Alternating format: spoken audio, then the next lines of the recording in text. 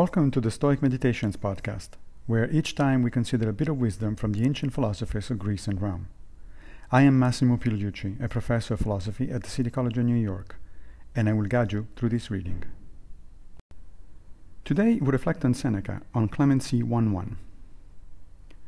I have determined to write a book upon clemency, Nero Caesar, in order that I may, as it were, serve as a mirror to you, and let you see yourself arriving at the greatest of all pleasures. We begin our study of the controversial On Clemency by Seneca.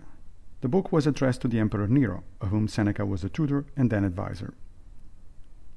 It was written in 55-56. Nero had recently begun emperor, and Seneca had reasonable expectations to be able to steer him for the good of the Roman people. Nero was just 17 years old at the time, the youngest emperor thus far. Seneca wrote Nero's first speech to the Senate, where he pledged to follow the model of the first emperor, Octavian Augustus, who presided over a long period of peace. Nero, thanks to Seneca, also promised to respect the authority of the Senate, in contrast with previous emperors like Caligula.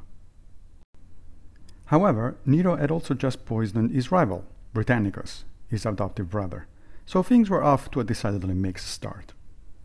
As we shall see, On Clemency is a clear attempt by Seneca to curb Nero's most nefarious tendencies.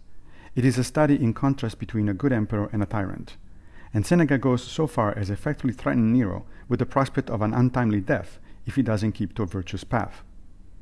No matter what you may think of the overall involvement of Seneca with Nero, that was pretty gutsy.